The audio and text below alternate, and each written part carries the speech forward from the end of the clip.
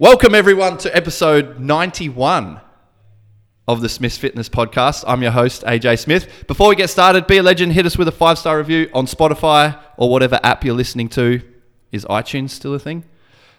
Make sure you follow, subscribe, and always tag us in your screenshots on social media. We love seeing them and reposting them. Today, I am stoked to be joined by Bryony Soden. B is a Muay Thai fighter, our first sponsored athlete. One of two Muay Thai sponsored athletes now.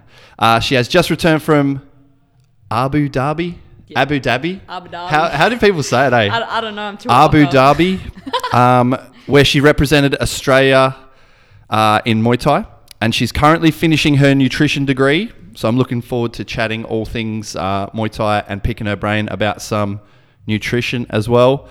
First up, B, congratulations on representing your country.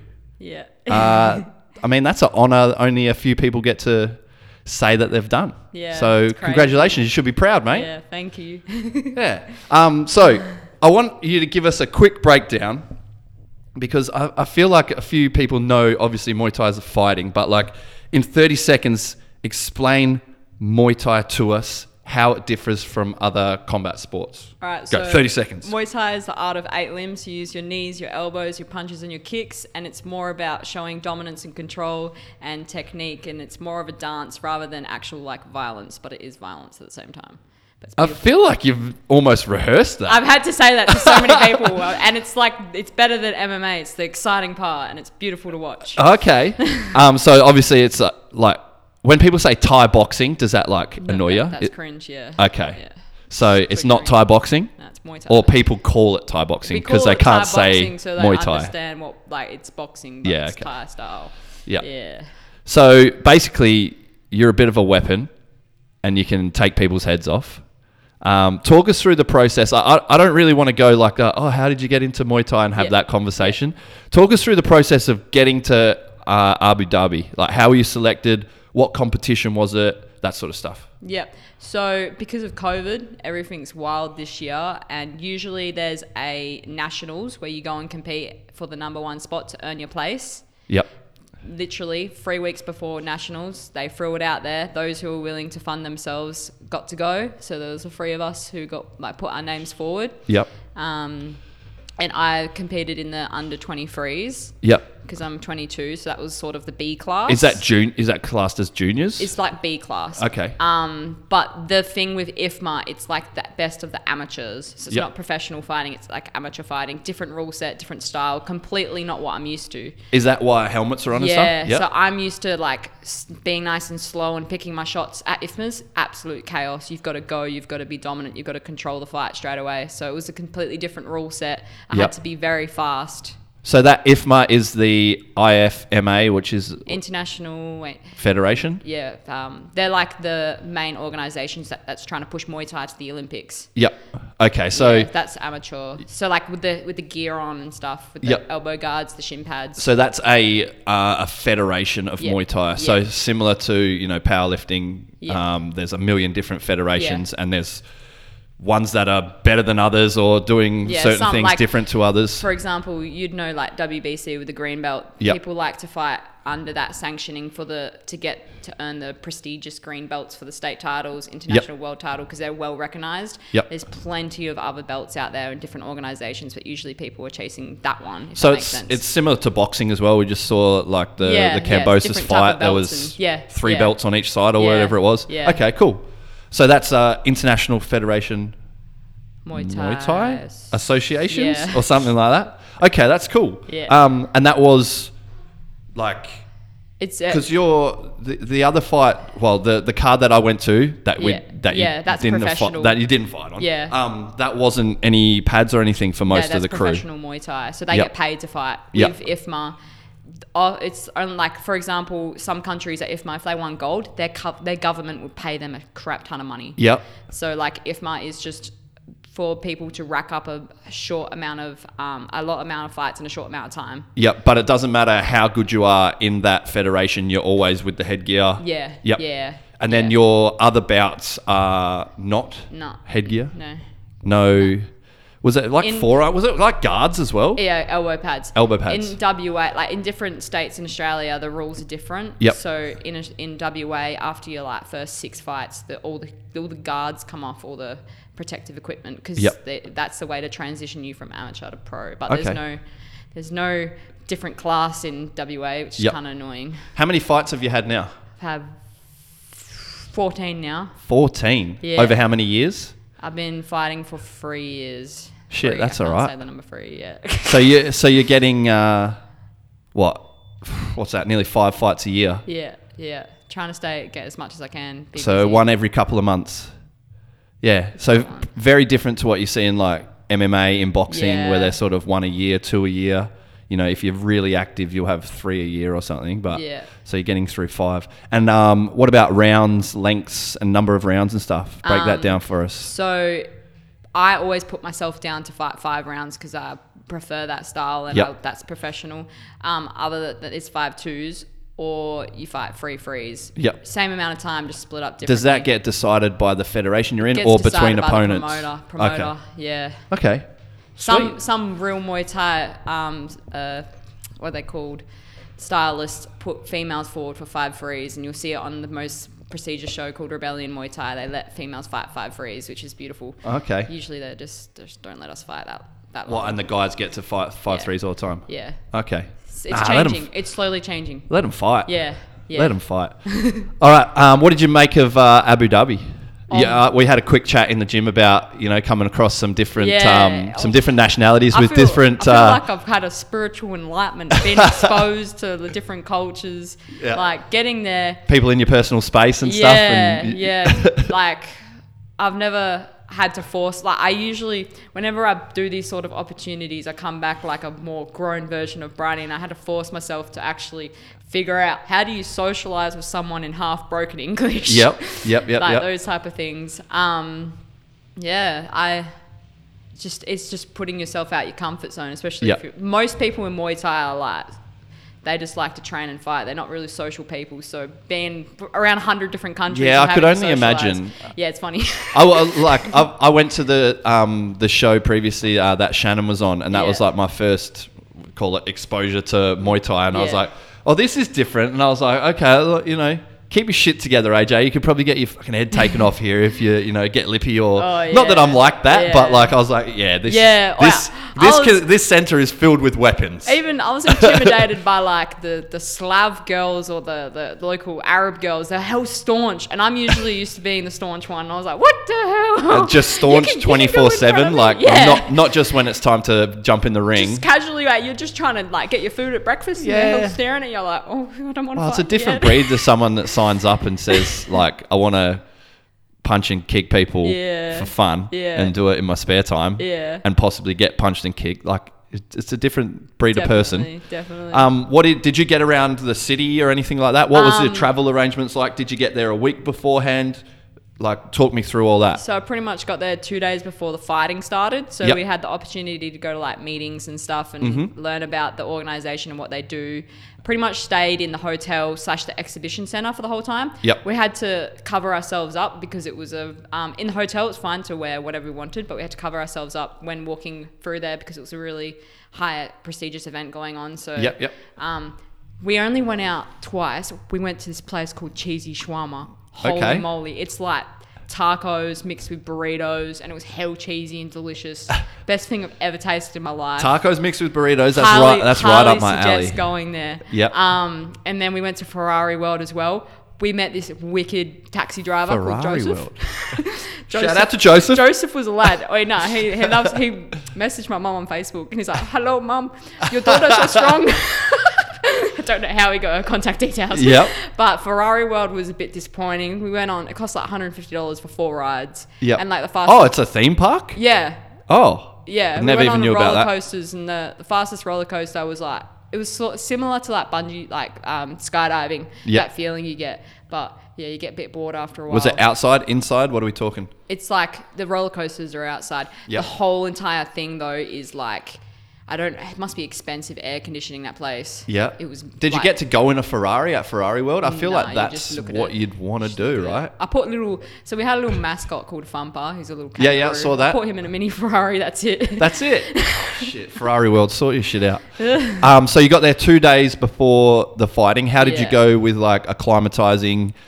Did you feel like that was long enough in terms of... It was not hot there at all compared No? to Australia. Like what I'm used to. Okay. Like, I feel like all the European You countries. sort of think, I'm going to the fucking desert. It's going to be blistering it was very hot. sandy. Like I never got to see a clear blue sky. It was very because there was a sandstorm beforehand. But we pretty much the entire place was in the exhibition center. They built everything in the same place. Usually it's hectic everywhere, like the rings there and the weigh-ins there. But everything was in one spot. Absolutely massive. I'm talking. They pumped money into this event. All in one. So it's all air-conned. And you feel like you had the 2 days to get yourself ready for the fight. You didn't need any longer, or it was only like 4 hours difference. So when I was here, I went to bed late. So when I was over there, went to bed at normal time. And knowing you, I know you would do everything you can to make sure that your preparation was on point in terms of sleeping and all that sort of stuff. I know, and we'll get into that a little bit more later on, but that was all fine. You didn't feel like super fatigued from getting off the flight? Nah, I slept on the flight. Yep. Somehow I just curled up in a little bowl. Lucky. Fell asleep, yeah. All right, nice. All right, so getting to that, more onto that competition, you've got your fight in 2 days. Who are you fighting against? Do you know that before you've even left? So you get there, you after 2 days they did the draw at like around usually IFMA they do the draw with all the countries in the room and they're like making sure it's done properly. So sometimes like the old ping pong balls out of countries don't want to fight each other because of like reasons, but it just happened. They just did it. And unfortunately Australia, all of us got put on the hard side of the draw. So our first fights were against decent countries, and then our second fights were all against the gold medalists.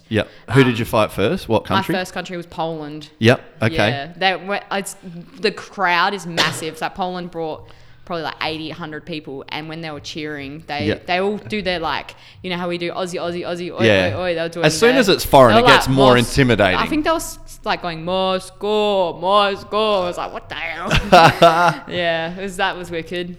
So that's the fight that you won. So you ended up having 2 fights over there, right? So I fought Poland on day 2.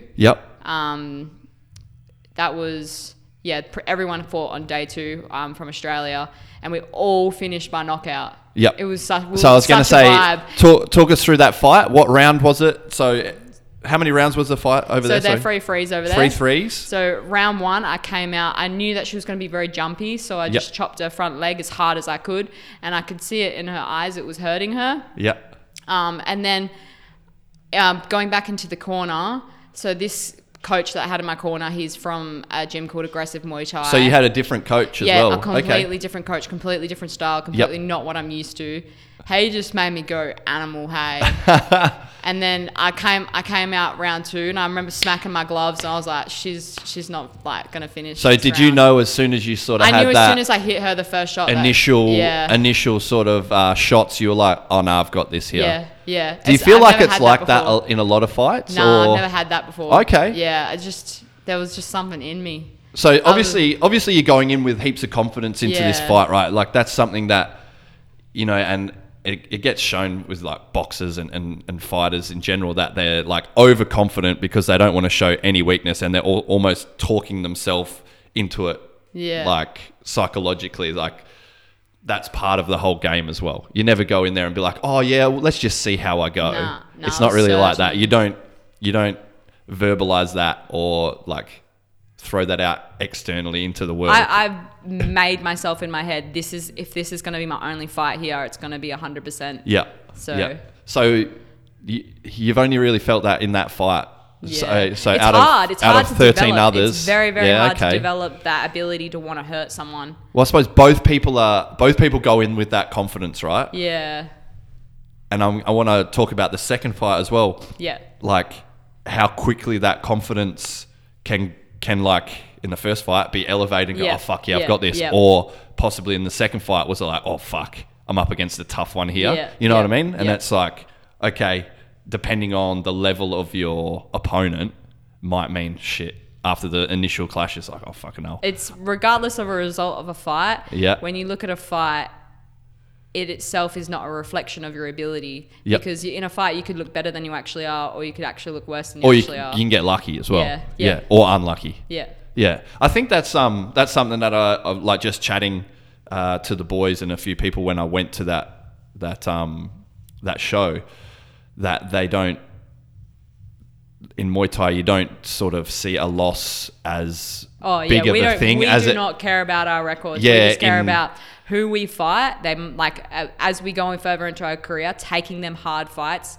so we get better. Yeah, and that's so there's in boxing, not it's as all much, that or record. if not any padding of your record, no, or there's not selecting in Muay Thai. fights, that sort of thing. Hopefully, some gyms do that, but yeah, most of the time, 80% of the time, Yeah, we're in it for the love of the sport. Yeah, so that's something I was like, oh, okay, so it doesn't really matter that they're 14-3, like those three don't mean anything, or whatever it ends up. It's about the total number of fights sick. where you get your respect from. Oh, that's awesome. All right, so going into that fight, did you have to make weight? Yeah. At the tournament? Yeah, so we just wake up at 5 a.m. Every fight? Yeah. Okay. Wake up 5 a.m., go a little, put a little sweat on, sweatsuit, go for a little 20-minute jog, and on weight. Yep. Easy. What weight class are you fighting in? 57. And I was walking around like full belly, eating all the carbs I wanted at like 57.8, 57 and a half. Yeah, and you didn't have to do much this time to get down to weight? Nothing, yeah, it was easy. Okay, so you got that dialed in? Yeah. The show that you were supposed to fight on where we didn't make weight? Oh, that was... I want to talk about what happened and what you would do differently a little bit. And how you've rectified that. Was it the same weight class? Completely different weight class. Oh, different weight class. That weight class is 2 weight classes below what I normally fight at. Okay, so you... And I was trying, like, I've learned that anything in my Muay Thai career that I try and rush, it's not going to work out. And my body at that time was not ready to make that weight after, like, such an extensive time trying to lose fat, which I did brilliantly. Just when it came down to cutting weight, and especially when you're a girl, your period due, your body sometimes is in shock and it just doesn't work with you, no matter how hard you push it. And sometimes if you can't get a fight, good, go down a weight class. But when you're a girl and you try to go down 2 weight classes, it can be quite dangerous. So would that be like, if you're looking back, or if you had your time again, would you say like, oh, I'm not? I'd say no. Yeah. Yeah, it just comes with experience, and experience with my coach as well. He's been in Muay Thai for 28 years, but only in the past 6 years he's dealt with adults. So I'm his second ever female professional fighter. So we're learning. We're learning. It's all a learning process. Okay, so you didn't carry too much weight from missing that weight. It didn't sort of derail you too much. You were sort of onto the next one. I had a week of every day I was crying. But it hurt. Was it more just like you've sort of let yourself down, let people down a little bit, or was it more just like you wanted to fight so badly? Yeah, it was. That came out of desperation and frustration, wanting to fight. And it came from a place of scarcity, and that's why it didn't work out. That's how I believe. So you've had trouble finding people to fight in that. It's just in WA. There's no one about 55. And it's obviously hard to travel. Yeah, as well. Okay. And I need more. I need to take on more hard fights so I can get recognition interstate. Like I still, even after going to Worlds, I still think people view me as an up and comer when I'm not. And I'm going to make that statement in 3 weeks' time when I fight at 57, new weight class. So that's up again? Yeah. So what was... I'm going to stick to 55, 57. I used to fight 53. I've done pretty much... Was that the weight that you missed, 53? Yeah, you've done like 80% of my fights at that weight. But I'm growing, I'm doing my strength training, I'm growing into my muscle, I'm growing into my power. Like this year, I've never ever like knocked people out training, and now I can do that. Like I'm growing into my power now, and I've found where my body enjoys to stay at. And when you only weigh that much, I know it like... For some of us, we go to the toilet and it's like, 2 kilos. The percentage-wise, it's quite a lot. Yeah, it's a shitload. Females it's pushing towards like 4 or 5% of your body weight. They recommend 6% for females, 8% for males, but honestly, I reckon females should do no more than 5. Just because of the predictive factors of like your menstrual cycle, and then the stress on your body and the inflammation and retention. Like sometimes your body's just not in the healthy state to be able to lose that weight. Yeah. Staying closer to your weight class and being healthy, being able to fuel yourself, so much more ideal than spending your entire fight camp trying to lose weight. I've always sort of thought of that as well. And obviously I come from a sporting background that's like the opposite of fucking weight classes. It's like anything goes. You can be as big or as little, and everyone's playing all together. And then, you know, we come to, and we see it in powerlifting, and we see it with like the fighters now. And it just seems like you're doing everything. And I know, like, you and Shannon are perfect examples of people that do everything like they can to be the best like athlete and put forward the best package. Yeah. And then you've just got this, you've got all your eggs in this basket, right? Like everything's pushing towards performance. I want to be the best I can. I'm sleeping, I'm eating, I'm doing everything right. And then you've just got this lingering like, but you got to lose weight. Yeah. So everything's towards performance, and then no matter what way you want to slice it, losing weight before a fight. Would just fight any day if we didn't just have to make weight. Yeah. It's like this lingering burden of like, you can do all that, but this is going to be detrimental. Yeah. And it could possibly be very detrimental. So I know it's one of those things that can get debated forever, really. But you'd want to sort of take away that burden and how much freedom it would give you to put more into your performance and get more out of yourself.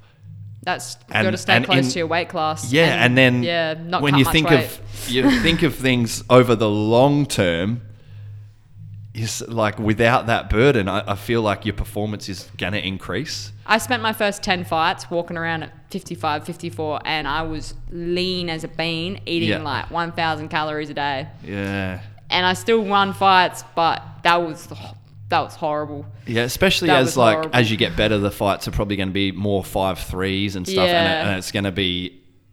You could probably get away with it when it's shorter rounds and less rounds. You could probably get away with it a little bit more, but it's so counterintuitive, especially when we see how much you guys put into every little other aspect. The first time I got exposed to myself was my 6th fight, and I was fighting at 53, and I dieted all the way down to 53. Yeah.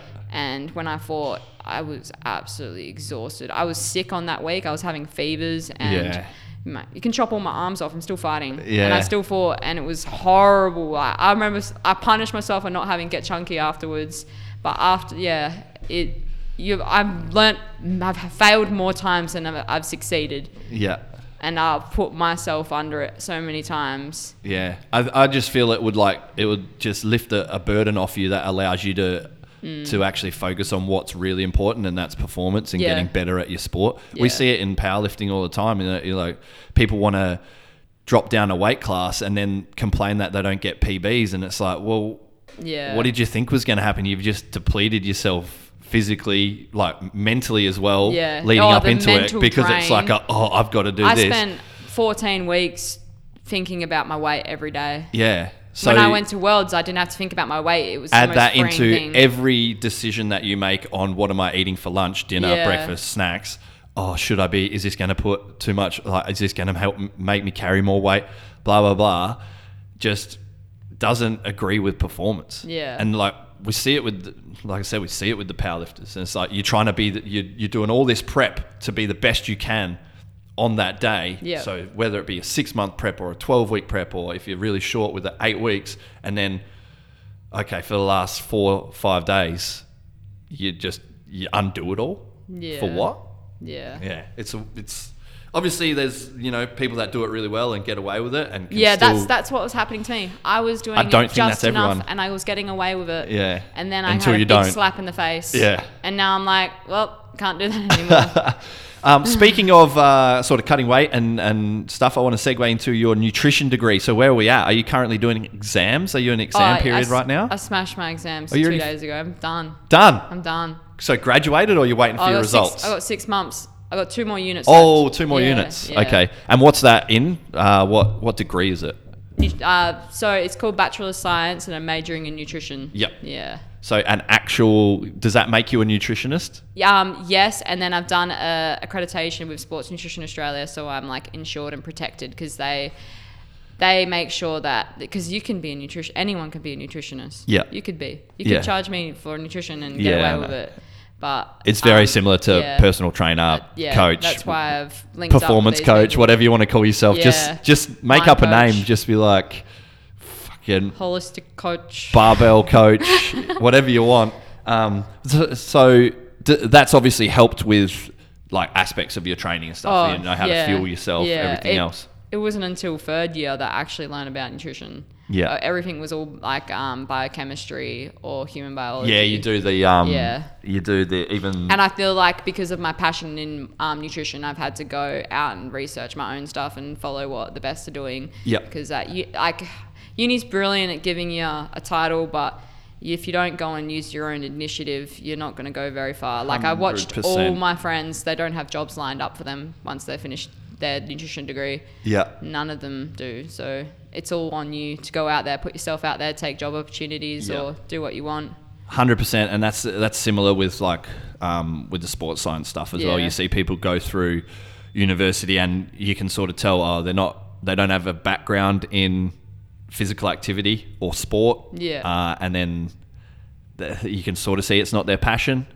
And then they sort of come out the back end and they're accredited and they've got a title, but have they put it into practice enough and that sort of thing. So that's one thing that I got into Jacob's ear about. Like while you're studying, don't just study, man. Go and fucking. I forced him. I'm his first client. Start coaching people straight away because I got away with it because I was training enough myself, and I'd trained since I was like 12, 13. Yep. That I'd done the reps in that regard. Yeah. But even personally, I hadn't really coached that many people.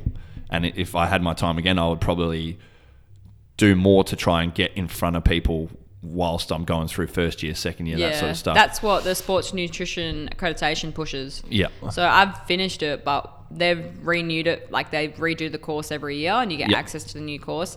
They are pushing to get their students to take on clients while they're doing so they actually get practical experience. And by the time they finish, they have like 20 or 30 clients already racked up by the end of the course. Yeah. So getting to that nutrition stuff, I want to talk about fight day. Talk me through hydration, any supplements, like macros that you're hitting. Obviously, carbs are probably important. This is just from what I would think. Yeah. Talk me through, like, you wake up, what's the go with, obviously making weight. Is there anything that you do nutrition-wise before weigh-in other than just like decreasing shit? I'll give you the full rundown. Yeah, give us a full rundown of what, like, making weight, like the last couple of days of making weight, and then into how you fuel yourself for your fight after you've made weight. Yeah. So with fight week, well, first off, I want to make sure no one uses my information because this is just like, don't sue me. Anyway. So this isn't advice. This is what Bryony's done personally. This is what I've learned. So fight week can be from 5 to 7 days. You're manipulating your weight. Yep. So you just spent your whole fight camp losing the fat. And the last 5 to 7 days, you're just manipulating your water content in your body. So you can lose 0.5% from your gut contents by reducing fiber. Yep. So you do that for 2 to 3 days. So obviously not eat like whole grains or any sort of those type of foods. The vegetables that you eat are either skinned or you're eating like asparagus or green beans. And like the bananas that you eat are very brown and ripe, and avocados very squishy, just to lower that fiber. Yep. So that's a small 0.5%. So that's like 300 grams for me. And then you also, there's a thing called water loading. It's not much, there's research on it, but it's just a thing that we do. So water loading is where you increase by a certain percentage. So for example, I walk around at 57. So I would drink 5 days out, 100%, and then 125, 125, 125, and then drop that down. Of what you normally would drink? Yeah, and then drop that down. So it'll be like 5.5 litres, 5.5 litres, 5.5 litres. Fuck, that sounds like a lot. I don't drink enough water. Monday, Tuesday, Wednesday, and then on the Thursday, drop it down to 2 litres, have your last bit of water probably just after training at 6 p.m. Yep. So then you are not drinking any water until after weigh-in. Yep. Is there salt manipulation along with that? That's salt, the next step? It depends on when you cut your salt between who you're working with. Some people are more salty sweaters. Some people hold more salt. So usually that's either done 2 or 3 days out, just depends. Yep. You even have some females who might be in their luteal phase or just before they're or menstruating. Sometimes you have to not load so much water on that Thursday. Yep. Watch that because they have water retention and their body temperature's up just by like 1 degree as well. That you got to be careful with the heat exposure for girls like during that time as well. So we're manipulating the gut content, the water and the salt. Yep. And the next one would be, so if you have someone who's like 3%, 4% out from their weight class, you'd probably just use those 3 things and they'd have a brilliant week. And then we can manipulate glycogen content. So every 1 gram of glycogen, you lose 4 grams of water, somewhere around there. And there's actually glycogen in your liver, which is, I think it's around like 500 grams or something like that. And then glycogen in your muscle. So you can, it depends on, so it's usually 1% of your lean body mass if you go get a DEXA scan to calculate how much glycogen you can lose. That's the important stuff. Times it by like, I forgot the exact number you times it by to calculate exactly the lower end of what you can lose for your glycogen. Yep. And it depends. So say, for example, I had a brilliant fight camp. I didn't have to cut much fat and I'd been eating 350 grams of carbs per day. Yep. I could do a moderate glycogen depletion and only have to cut 60% of that for me to see an effect. Or you could have someone who's had a hard fight camp where they're on like 3 grams per kilogram per day. Maybe that's like, what's six times? Maybe it's 180 grams per day. They're going to have to have a bit more of a harsher deficit coming into the week and probably be on like 50 to 100. Yep. Some people even do 25 grams. You think carbs, that's where the big performance decrement happens if they're not in that glycogen, because that's properly. obviously you can see it, you can feel it in fight week, but usually you're tapering off on fight week as well. And you want to prioritize those carbs that you do get in just before your training sessions as well. And then split up a little bit in your meals throughout the day with some high volume fruits like berries and stuff. What I was going to say in regards to the glycogen, it's all dependent on the person. Sometimes they don't need it. Sometimes it's moderate. Sometimes it's quite like extensive. It just all depends on how their body reacts. Some people are brilliant and they don't need much to see a change. Some people need quite harsher depending on what they are. And in terms of calories, I like to put myself on maintenance. I don't see the point on going in a deficit in fight week. You're not going to lose any more fat, even possibly a little bit of a surplus just to make yourself feel a little bit better. But we're keeping those protein quite high at 2 grams per kilogram body weight. So we're not seeing any muscle, what's it called, where it breaks down? Atrophy. Yeah, that. I was like, opposite. And then we're keeping the carbs at what I said. All depends on your glycogen depletion. And then fats are quite high as well. So you're fueling up on those things that are going to keep you fuller for longer, like peanut butter, avocado, lots of coconut oil or extra virgin olive oil, those healthy fats. So that will probably lose about 6% of your body weight of all those 4 things I've discussed so far. Then the last option, which is quite dangerous, is acute weight loss with water. So traditionally most gyms would do that so you're weighing in on a Friday, they would get their fighters to come in on the Thursday night. This is for 24-hour weigh-ins, and they would get their fighters to do some skipping in a sweatsuit, put some sweat on and lose probably like 2 to 3% of their body weight. Sauna, garbage bags, all that sort of horrible shit. All the scary stuff that you see. So that's sort of like five aspects of like manipulating your body weight going into. On the Friday as well, some people are even still cutting weight in baths. You want to try and be depleted for a short amount as possible. But at the same time, you don't want to like smash out that last bit of water in it all at once, because it can mess you up, like that shock. I've had that before. I've smashed out like 4% in one go, and it really affected me. That the next day, my heart rate was still out of alignment because I just stressed my body so much. So I kind of prefer splitting it up in little bit small doses just to allow the body to recover in between cutting weight, like in the hot bath or whatever. Some people like to do active or passive. So active, They prefer, if you have the energy and you're fueled, you can actively lose it by exercising like you normally do. So maybe like shadow boxing, like pad work.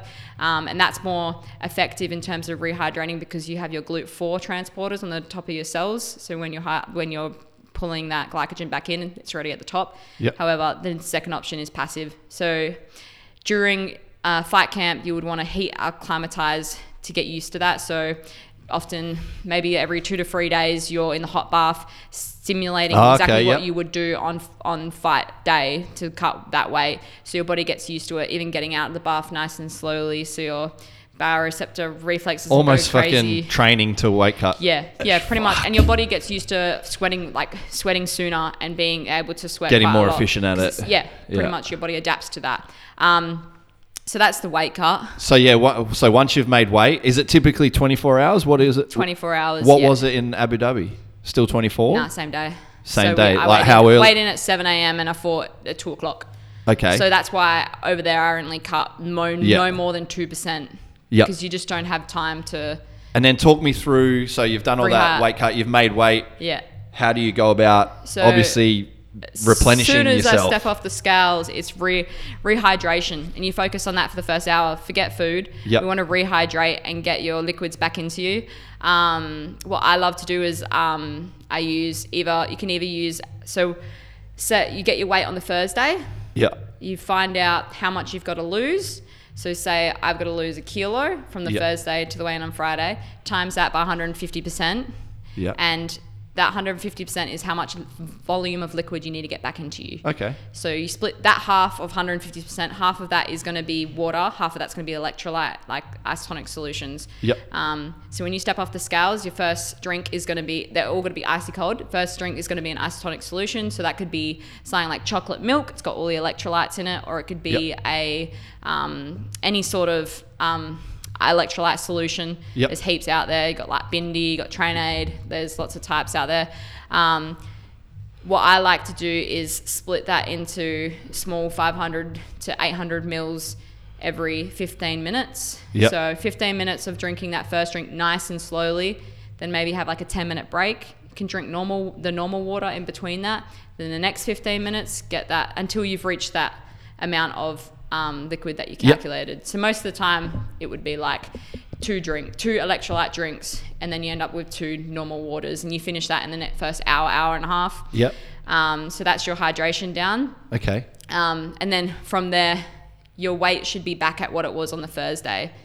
Yep. And then in terms of refueling yourself, you want to get your weight back to what it was on fight week, like the beginning of fight week. So like maybe the Monday with the glycogen. So like sort of like you're walking around weight. Yeah. Sort of. Yeah. Minus the fight camp. Yeah. Okay. I hate when people ask what's your walk around weight. I'm like, which one? The one where I'm fat or the one where I'm like jacked? Yeah. So then we're refueling with our glycogen, and our goal is in the first 4 hours to get in your body weight. So say I weigh 60, so 4 times 60 is, what's that? 4, 6, 12, 240 grams in the first hour of carbs. And your body I'm used to absorbing probably from 60 to 120. I always smash 120 at once because I'm a mad horse and I can eat. Yeah. So just moderately. So sometimes if you step off the scales, you might not want to be eating so much because slows down the gastric emptying. So you could do like 2 snacks in that first hour. So the first half has like 30 to 40 grams of carbs, and the second half has 30 to 40 grams. So you're thinking like like you're an endurance runner, like pikelets, honey, banana. I like that you called me an endurance runner. Like you should know. I'll take that. Yeah. I'm out there drinking Cokes and shit, dude. Coke's brilliant.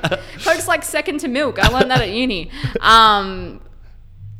Things like that, even like the salty chips or salted pretzels, little snacks like that. So do that for the first hour, and then most gyms will go out to eat with all their fighters after that. Yep. So you whacked out your first hour hydration, first hour a little bit of snacks, and then your third hour just go out for a meal. It could be pasta, it could be pizza, it could be chicken and rice. I like to pick. So that's sort of like where you're getting some. I pick the chicken and rice because I'm paranoid and I don't want to have heaps of fat in me. Some proper sustenance. Fat slows down your digestion as well as the fiber. So you want to keep that low. Yep. Otherwise, you're going to be cramping and your stomach's going to be hurting.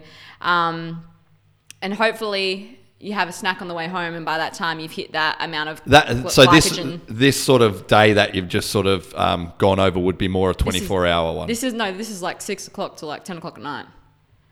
That would be on food. a 24-hour weigh-in? Yes, for 24-hour weigh-in. So you've eaten all that food. Hopefully you've smashed out your carbs. Go to sleep. Make sure you finish your liquid about like an hour before you go to sleep. Don't want to wake up peeing. Yep. And the next morning, pretty much the ideal sort of race day nutrition. Yep. Which would be very similar to what you're going into most training sessions with, that sort of thing. Like you don't want to change anything. So I kind of shape what I have on fight day, what I have on sparring days. Yep. So like I would have my normal wake up, have some water, even smash out another electrolyte drink, won't hurt you. Yep. And have oats, bananas, like mix up your carbohydrates with glucose and fructose. Yep. So you want to have a 2-to-1 ratio. So glucose so say you're eating 100 grams, what's easier maths? You're eating 90 grams, you have 60 grams of that glucose and 30 grams of that fructose for better absorption, because that picks up more multiple transporters to absorb that. Smash that, and then just eat every 1 to 2 hours. Like you normally would. Yeah, like I normally would. How did the weigh-ins over there, the same day weigh-ins, obviously differ? So you've made weight over there, and then you go through the hydration to start with, then you go through. So my hydration was cut in half because I've only cut in like 500 mils. Yep. So just had my chocolate drink, probably another little electrolyte drink, smashed out my normal like cereal, Cocoa Pops. Yep. So I had my breakfast, and then I'd have like another meal, and then just before I fight, snack. Yeah, okay. So 2 meals, 1 snack. So it's you're just sort of minimizing that. I'm eating heaps of carbs anyway the day before. Like I don't really have to worry about glycogen, just fueling. Because on fight day, you want to get between, especially if you're glycogen depleting, you want to hit 8 to 11 grams per kilogram of carbs total before you fight. For when I was over there, that's like near impossible in that amount of time. I was aiming for around 5 to 6 grams without having any gastric distress. But you're not like as drastically depleted anyway. Yeah. So, yeah. But you still want to fuel for your fight. Like you're fueling for your run. People fuel up with their glycogen 2 or 3 days before they do a long endurance run. That's the same sort of thing. Okay, cool. What about supplements? Any supplements before like you're heading into fight or anything like that? There's no pre-workouts, there's caffeine, anything like that? I recommend like the best thing any human, regardless if you're an athlete or not, creatine, because of the cognitive enhancement and the ability to just all the research, is massive research in it. Yep. And then beta-alanine, so that acts as a buffers the hydrogen ions, so you're able to perform at a higher intensity for longer. Yep. Beta-alanine is that's the stuff you take, and it makes you go. Yeah, that's in most pre-week workout, or and then all other of them these than that, days. Just utilize whey protein. Is that more throughout? So obviously creatine. Creatine very regularly. Sometimes people don't take it on fight week because of the weight. Yeah, that's what I was going to say. Obviously, there's water retention when it comes to creatine as well. And then I wouldn't bother putting it in your rehydration drinks. Just get back on it when you finish fight camp. So no stimulants or anything before the fights to get you jacked to your eyeballs? The 2 boys that I went to Dubai with, that one of them had a Red Bull and the other one had a Coke. I was like, what the hell? You guys are crazy. If I did that, I'd have an anxiety attack. You're mad. All right, cool. So we've seen you in here treating yourself a lot differently to most gym goers, to most athletes in here. Oops. Obviously, I thought I was normal. We've got football, rugby, those sort of athletes, and not everyone has their eyes set on becoming, one of the world's best or fighting at world championships, that sort of stuff. It's a very rare vibe to we get see from how much effort goes into a lot of, like, pretty much every aspect of your life to make you perform better. Yeah. Talk to me about different recovery modalities. I know you've got a sponsorship by Victory. Recovery systems. Yeah. Sorry.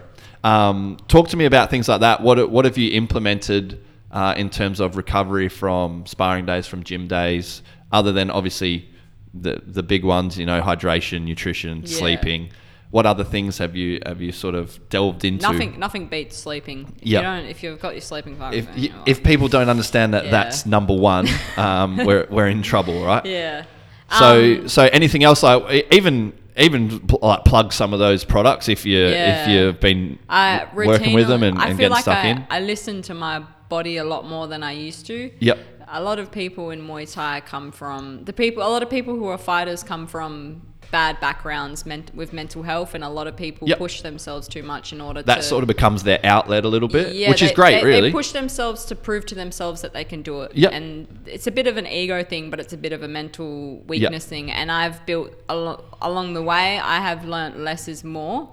I work very closely with my coach for him to be aware of that. And I talk about my emotions a lot, so I know when to pull back on my training and when I need to focus on Do you think that recovery. mindset that can help people be great fighters and be really good at the sport can be something that is detrimental to their preparation, their health? Even now, like I'm 3 weeks out, I shouldn't be smashing training right now. I've just had 2 fights. Yeah. A lot of people would go, I'm fighting in 3 weeks. I've got to smash training. I've got to do my twice a day, like running. I've got to kill my body in order to get better. But from this time until my fight, I'm not going to get better. I'm going to have to maintain what I have. Yeah. There's not much there's going to be gained. I would be feeding my ego thinking that I could. Yeah. So it's kind of like, am I going to get that much better in 3 weeks through physical exertion, or is it more going to be like, psychological aspects like game plans? Is it, technical aspects that I can clean up on? And a lot of people just think physical. Yeah. When I learned stepping into the ring against the USA champ that it's 100% mental. Yep. Like we both were physically. Yeah, we probably need peak. we probably need a backtrack to that to have a bit of a chat about that fight. To be honest, so. We've gone off I wouldn't say a tangent, but we did sort of skip over that second fight. So you won the first fight, left hook, big knockout. You're pumped on that, especially wearing like headgear and everything. That was my goal this year, and I did it. Is that the first knockout? Yeah, that was my goal. I wanted to knock a girl out with just a clean punch because I know I have the power to do clean that. left hook. Yeah. Okay, I'm not too well versed on what punches are punches, and so good. Yeah, mine are all just wild swings. So left hook, you beat Poland in round 2 out of 3. And then you come up against the 2021 champion. And 2020. That was her 5th time she's done IFMAs. And she won it again this year, didn't she? Yeah, third time. So so you came up against the eventual winner. Yeah. Talk me through that fight a little bit. So like we mentioned before, was it one of those things like the initial clashes you're like, I was hell out of it, I'm up against it here. I was hell out of it. Like, just before we fought, we stood next to each other and she looks at me and she goes, let's go out there and I can't speak have a bang and fight. And I was like, what the hell, your American accent? Like, I was fangirling from the get-go. And then when I got in the ring, I was just not present. I was, and then when I fought, she was very more experienced than me. Like physically wise, I was fine. I was matched with her. Strength wise, I was matched. Technique matched, but experience, she had the experience to take away what I could do. Okay, yeah. So her movement, her timing, her ability to pick her shots took away my ability to do what I could do. So it looked like I was getting frustrated, but I couldn't do anything. Oh, what's more frustrating than like I couldn't do not being able to do what you've been trained to and if she's implementing things that are stopping you, like that's part of being an athlete, isn't it? It was an amazing experience, and all it's done is made me go, I want to be exactly like that in a year's time. For me to go in and 3 years been fighting, and her 10 years and feel like I could match her. Fucking hell, that's a big difference. It makes me excited for my potential. So you've sort of seen, okay, well, if that's the top, and you're like, it was a like, no one could tell I was hurt, but I was hurt. I was seeing the stars. Okay, but it's not something that, like, to put it back to a running analogy, because that's what I've been doing a lot of. Like I ran a 50K and was like, oh, okay, cool, that was pretty tough. I've got to run 80, but the 50K was like, whilst it was still tough, it hasn't made me think, fuck, 80 is going to be too much. Similar sort of thing. It makes me go, you've gone, I've seen one of the best in the world. I could fight anyone and no one could stop me. If that makes sense. Like, no one could stop me. So even though you've had a loss, it sort of buoyed you in the long term to be like, okay, I'm doing the right thing. I'm on my path. Yeah. Even, you know what, I notice a lot, my strength training I'm 2 years into it now. My physical athleticism, her in the clinch with all the other girls, bang, she would move them. Me, she couldn't. Yeah. We were very matched for strength. And that goes, not only it's responsible for my strength training, but also my natural ability, and that I've been doing martial arts since I was 4 years old. Yeah. Like that work that I put in, you can see it against the top level girls, and I haven't been doing it for that long compared to what she has. Yeah. That makes sense. Yeah. No, that's I think that's sentimented. It's cool to say, like, I don't know. I feel like it would be easy, and you probably see it all the time, that people have a fight, doesn't go the way they want, and then they just sort of head down and kicking rocks. Whereas you've sort of gone like, oh fuck yeah, it's boosted my confidence. Yeah, that's awesome, mate. Yeah, that's awesome. So back to the recovery modalities. Is there anything that you've sort of implemented that's out of the box, or that, you know, apart from the nutrition, sleep, hydration, is it more just planning of your training week and listening to your body, like you mentioned? Yeah, so I know what days are my hard sessions, what Yep. days are my easy, when I need to go to bed, and I typically would spend the Friday on focusing on recovery. So I usually just do a morning strength session. And I was going to say the next question is, what's your Yeah. typical training week look Yeah. like? So run us through your training week. week? Like, let's go. You're not in fight camp. Not in fight Yeah, camp. let's go not in fight camp, then we'll go fight camp. So if I'm not in fight camp, I still am a mad dog, and I'll train heaps because I'm never away from the gym. So Yep. I do my typical Monday to Thursday, 2 hours a night doing Muay Thai, and then Saturday morning sparring. And still. Did you hear that, everyone? Monday to Thursday, 2 hours a night. So this is where I'm like, it's a fucking, yeah, it's obviously a contact. Muay Thai person. It's obviously a contact sport, but that goes to show, like, you got footy and rugby players that turn up for an hour and a half on a Thursday, and it's still too much for them. You know what I mean? I would like to say the P word then. Yeah. So this is where I'm like, you've already put in 8 hours a week, and then you're going to sparring. That's a base. Oh, I do sparring as well every And this night. is non-fight camp shit. Yeah. So this is, I just wanted to get across to people, like, Bryony's not making fucking money from this. Like, she's doing this out of passion and because she loves it, and that's how much she's putting into it. Money in so this is when people, you know, say they want something and they don't show, you know, themselves, the world, that they want it as much as, like, people like you do. That's where I'm like, fuck, you know, like, what are you expecting? Yeah. So this is how someone who's got all the same problems, like, you got a job, you're fucking studying, you know, you've got the same problems as most of the people who don't have kids. You gotta be built for it. Yeah, so, like, and that's how much you're putting into it. So, you know, we get like, oh, I don't have time, don't have this. Like, it's like, well, no, you're not making it. Yeah. So that's sort of, I wanted to highlight just how much, and we've seen that, and that's why I was like, well, fuck, I can help out these girls, and, like, they put in that much work. Like, that's why I was like, let's help them out in terms of, like, what we can do. Yeah. When it comes to sponsorship, and I think that's just, it sort of makes me think, oh, okay, you know, some people it's too hard to get here more than fucking once a week. So. Yeah. So not everyone wants, but not everyone does want to be a world champion. Yeah. But for those that fucking want to be, you know, getting better, they got to put in work like you guys do, I think. Yeah. I just see it as something I do. And do you think that, even though, you know, it is kind of instilled in Muay Thai, like, this is the way it's been done, it's like, that's how it gets done? Yeah. So yeah, that's what's expected of you? Yeah. Yeah. Okay. I feel like so run me through that week again. Yeah, so Monday, Thursday, Muay Thai, Saturday, Muay Thai. And then I do my 2 strength sessions on Tuesday and Friday. Yep. To me, that's something just different. It's easy, and it's just like cruising around. Yep. I enjoy that. It's a little bit of a break, and then I'll see my boxing coach on a Thursday morning. And then typically when I'm not in fight, when I'm not in 5, 6, 7, 8. Yeah, when I'm not in fight camp, I prefer to do my more long distance running. Yep. Some people do it the other way around.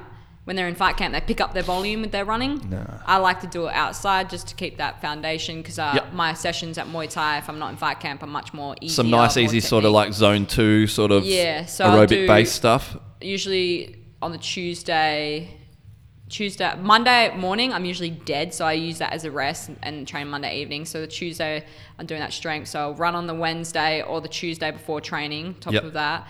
And then I'll do a massive 10K on a Saturday afternoon because I just enjoy mentally just that your body's dead by that time and just to push yourself. And then if I'm feeling it on a Friday, I might do another run. So I run at least 3 or 4 times a week when I'm not in fight camp. So that's 9 organised sessions plus extra cardio. Yeah. Yeah. I just went 9 organised sessions and extra cardio. Just for, people out there that are complaining about a 2-hour session here and there. Is there anything, and you sort of touched on it before, and I know that you talk about mindset and, emotion and mental state a fair bit. Is there anything that you've practiced that's helped out with even just training, but competing as well, like mindset practices, whether it be breathing or whatever? Every night after training, I write in my Muay Thai journal what I technically learn. Every night after those sessions, she writes I date it and I put who told me. Writes in her journal about what she learned. I think you've posted pictures of that as well. She's not fucking around. I call it my Muay Thai Bible. The Muay Thai Bible. They'll find it in the future, 100 years down the track, they'll find it and they'll be like, maybe 200 years, they'll be like, Bryony Soden. There'll be a cult devoted to you. So yesterday I linked up with a mind coach. Yep. So I'm doing mind coaching now, starting on Friday for an hour. So I'd be interested to hear about that. I'm very interested because my mind is solid. I am confident as hell. I own that ring when I walk out. I know what I'm capable of. Everything. Even when I walk from my car to Woolworths, I pretend that I'm walking out for a fight. Jesus. I'm always this is who I am. This is what I'm meant to be. So my mindset's solid. My coach is very he's not emotional, but he's very straight on the narrow. So he's being around his energy. I call it quiet confidence. Is this what's his name? Sorry, he's David. Dave at Three Lions. Yeah, he's a good fella. Yeah. I think a lot of my mind comes down to starting judo when I was 4. Yep. Growing up with 3 older brothers. Yep. And just. Shit, is there 2 more of them? I've only met Brant. There's 2 more of them. And they all beat the crap out of me growing up. And then being very academically driven, and I always wanted to do sport, but I was never allowed to because I was a female. Yeah. So that combination has made me who I am. Yep. And it's pretty solid. What do you think the mind coach is going to work on? Tools. He's going to give me tools little things that you got to do. And because what you just described is maybe you should be the mind coach. You know what I mean? Yeah, I know. Whenever I speak to people or meet them for the first time, they stop and say, you sound like you're giving a speech, because I kind of am very inspirational, motivational, and I do have a lot of, when I was around 12, 13, got my first iPod, and I used to film myself doing little motivational speaking in my room. Fuck, that's good. Yeah, so... Find that iPod. I want to see some. Yeah, I had got my whole chubby cheeks. It was after I discovered who Tony Robbins was. As a 12-year-old? What? I'm you need to go out there and taste you need to find that. You need to find that iPod. You need to post that shit. Yeah. Okay, cool. It comes naturally. So, do you think, I was saying, did you have any mindset practices? You probably were pretty steady with what you had. Yeah, I love to listen. But this coach might give you some things that you can actually. Listening to music after training. Yep. So after training, you get massive highs, the feelings you get, and I just visualize what I did well at training happening on my opponent and bang out to 50 Cent. Yeah, okay. Keep it as cool as I can. So that's. What about any meditation, anything like that? I know you can get pretty. Yeah. I use Headspace to get to sleep. Yep. But I was actually speaking to the fighters in Dubai about meditation. It's something that I do if I'm desperate. Yep. But most of the time, my body doesn't call for it, so I just don't do it. Yep. If that makes sense. But if my mind is all over the place, then I do it. I know I'm in a good place when I don't need to. Yeah. Yeah. I've kind of felt that, I Big horse. Look at her eyeballing Troy like she wants to fight. Calm down. We're just watching Shannon arrive to the gym and she's giving Troy stink eye like she wants to fight him. What was I going to say? Like everything, like I get into a lot of self-help stuff, right? Yes. But I don't need help. Yeah.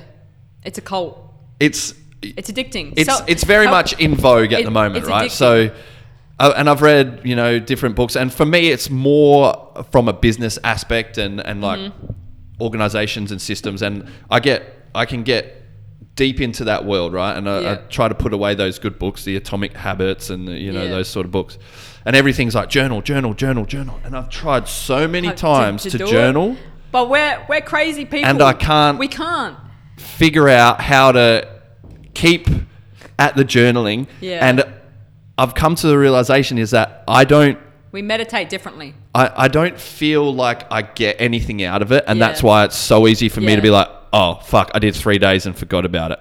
I've done like daily Stoic journal, which was cool. I've done just to-do lists that have sort of turned into journals, and I can't. I feel like it's like if you didn't see it, I don't see any progress. Yeah. And maybe because I'm not doing it long enough, but then it's just like another task, and then I'm adding another task. Right to your gut instinct. Yeah, so I feel like I'm adding another task to it, and then rather than. I don't know. So, but everything you read is like, you got to journal. Yeah. Every person who's ever been successful is journal, got to journal. And I'm like, honestly, you keep trying to do it. You just need to write down what you want to do, and that's it. Like in terms of like, I have my goals that I can't admit to myself written down, and that's pretty much all you need to write down. Yeah. Like, other than that, it's just a weird one for me because I know like everything is like fucking right. Yeah. Like journal this, journal that, and I can't stick with it. I'll buy another fucking. I'll go to Typo and buy another fucking journal. Person. Just take action straight away. Well, I kind of do most of the time anyway. And then you're like got octopus hands doing everything at once. Yeah, I can tell. And I'm like, now I need to be the best journaler ever as well. All right. So we've gone over a typical week outside of fight camp. What's a typical week look like in fight camp? Is it just that? That, but without the running. Yep. And then I do sprints on a Thursday. But my sessions are like way harder. Because obviously like you're already doing a shitload in terms of like. That's why I take away the volume of the running. Yeah, time invested. My sessions are more intense. Yep. Yes, typical Muay Thai and my boxing and then strength. Everything can't go up. So intensity can go up, but volume can't as well. Otherwise you'd be fucking I do not know how people run. Yeah, like 2 or 3 weeks out, I literally would be burnt out. I would ask why are you running? I don't get it. I've spoken to Muay Thai fighters who do it. They just do it. It's just that that's what they're used to. It's normal in the community. I feel like there's and it goes with it with every sport really. There's aspects of it that are done still. Yeah. Just because that's what's always been done. Yeah. Boxers doing long, slow running. Yeah. There's a time for it. Yeah. There's probably, a 12-week period of a year that, building your aerobic base is going to be really beneficial. Yeah. But like continuing on with, kilometers of running is kind of like, is there a better way that we can go about these things? When you tell your ego, it doesn't have to prove to itself that it's fit. You just know you are. Yeah. Yeah. And it's not always a more is better. Yeah. Way to go about like if you just come in the amount of times I've had conversations with people who've been doing the sport for a long time, have had extensive fight careers, and they just shake their heads at me.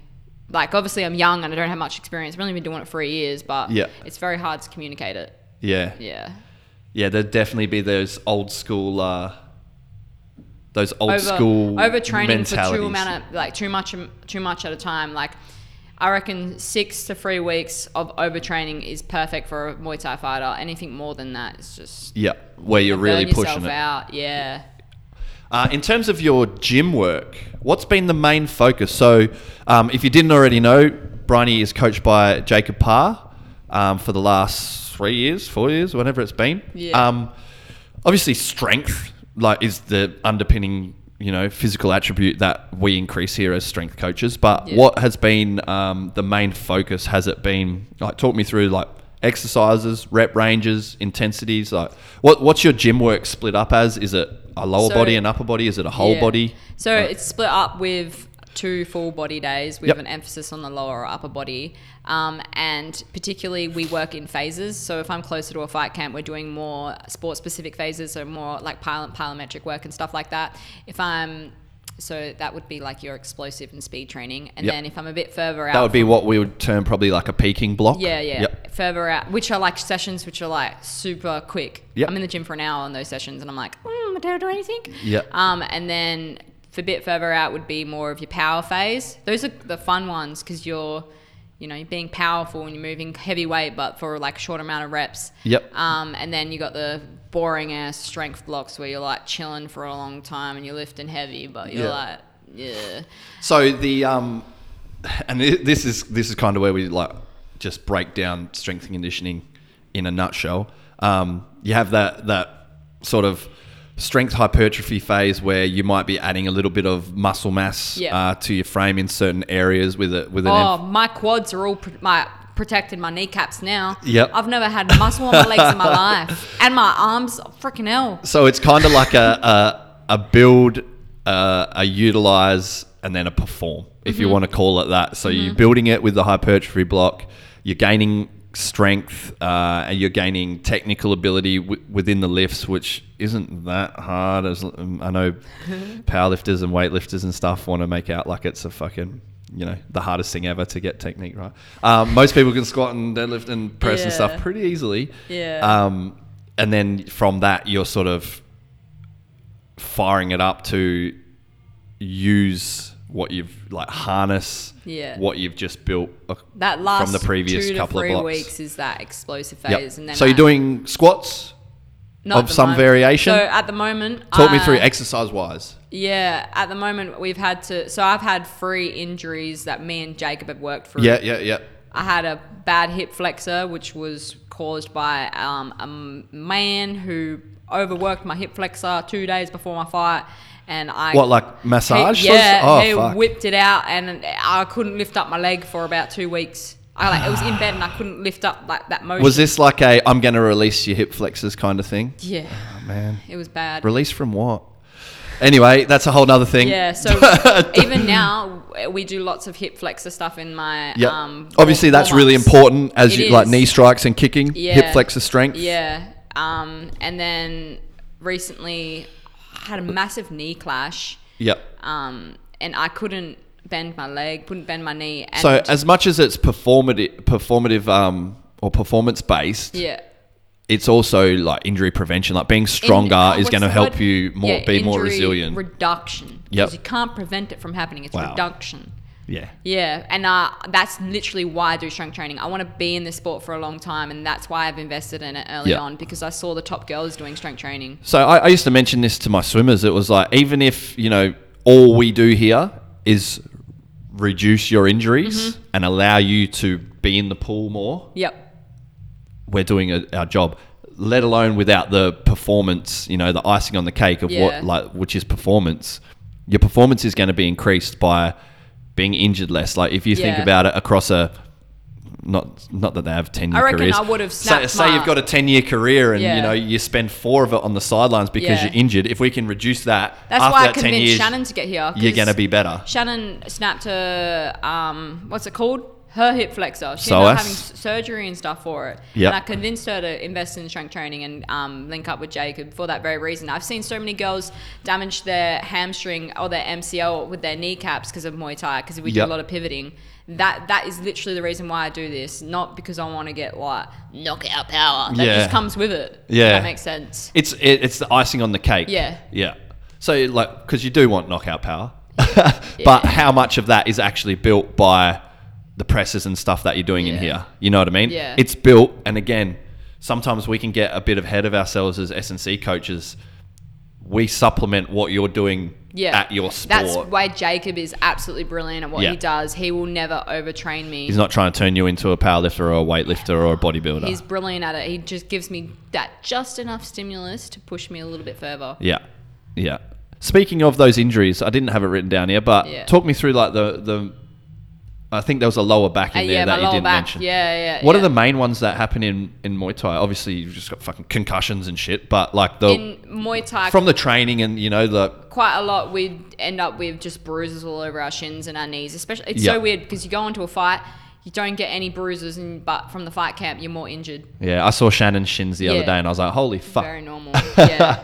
But what about like, is it knees, elbows, like shoulders? Quite a lot with the neck because we're Yep. clinching, we're pulling our necks down quite a lot. Yep. You'll see fighters have to retire for that reason, or pad Okay. holders having to retire for that reason. Yeah, with females, it's the hips, because of the weight cuts and the manipulation of like the calcium and stuff. It's quite weak around there, so you'll Yep. see lots of hip fractures. Oh, okay. Lots of males, they might break, especially if they're fighting in 4-ounce gloves, like one championship, they'll break their hands quite a lot. Yep. And then it's usually just your shins. If you see someone's shins after they fight, they're like all rocky with lumps and stuff in them. Yeah. So for example, I was doing a lot of low kicks at Worlds. Right now my ankle mobility in my right shin is pretty much non-existent. Yeah. So Jacob's Just from swelling. Yeah, and the muscle from checking and kicking low is so tight right now. I can't right kick. My Just shins, being my shins are protective, fine, and but I that just cuts can't your right range kick. down. Yeah. Yeah. So it'd be there, but you'd have to work for it. Yeah. Yeah. Okay. Interesting. Your upcoming fight against Megan Burbrick, Yeah, is that right?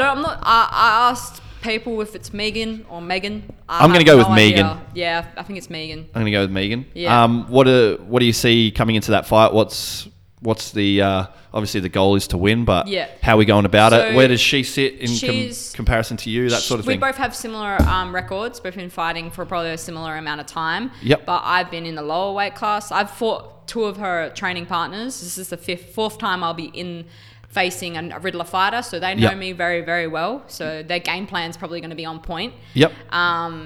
Regards, this is my even though I fought 57 at Worlds, this is my new weight class at 57. Yep. So I'm going to test the waters with her power.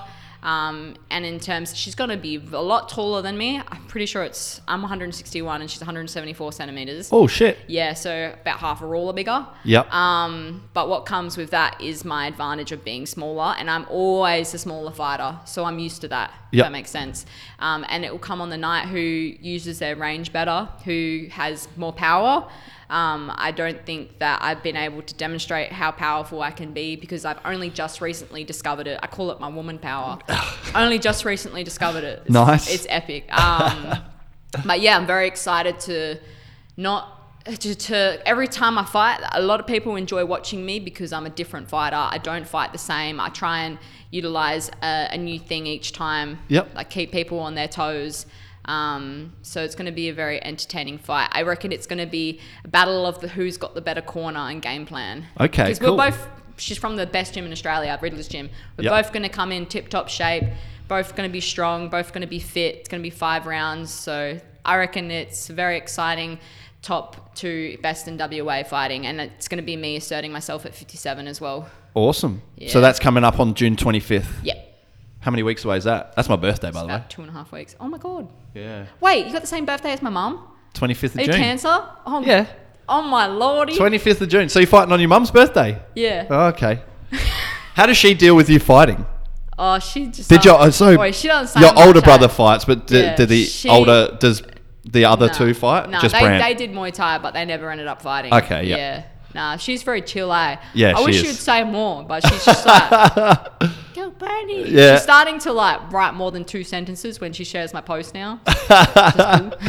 Don't worry, she's super proud of you, Yeah, mate. We I had a know, bit of a I chat know. when you're over in Abu Dhabi. Yeah. What does the future hold for Bryony? What do you see moving forward? Well, after experiencing IFMAs, I want to put my name down for all those world amateur shows. Yep. Like, right now, I don't care. Like, a lot of people are chasing money, or they're chasing the belts, or they're chasing the recognition, they're chasing the prestige, or chasing the ranks. I just want to fight. I Yep. want to rack up the experience. Tira, the girl I fought, had 55 fights.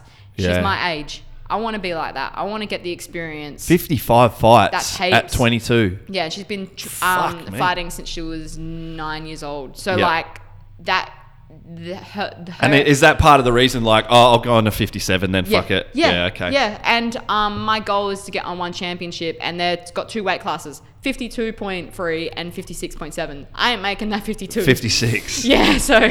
What's the one above that? Like 65? 61 probably. Yeah. Shannon's weight class. I'm going to have to learn to fight these tall, big girls. Yeah. Whether I like it or not, I'm going to have to, so why as well do it now. Awesome. That's my perspective, and I'm going to be doing this sport for as long as I can, so...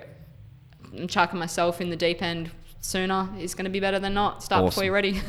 Awesome. Well, thank you for coming in and having a chat. We're very proud of you. We're very proud to say that you're a Smiths Fitness athlete. Everyone notice, like I mentioned, how much work that you put in to be in tip-top shape and to perform at your best. So very proud of what you've already done and looking forward to the future. So thanks for coming in and having a chat. And thanks for listening, everyone. I hope you enjoyed it. If you have listened this far, make sure you do go and give us a 5-star rating on whatever app you're listening on. Share it. Tag us in screenshots, etc., etc.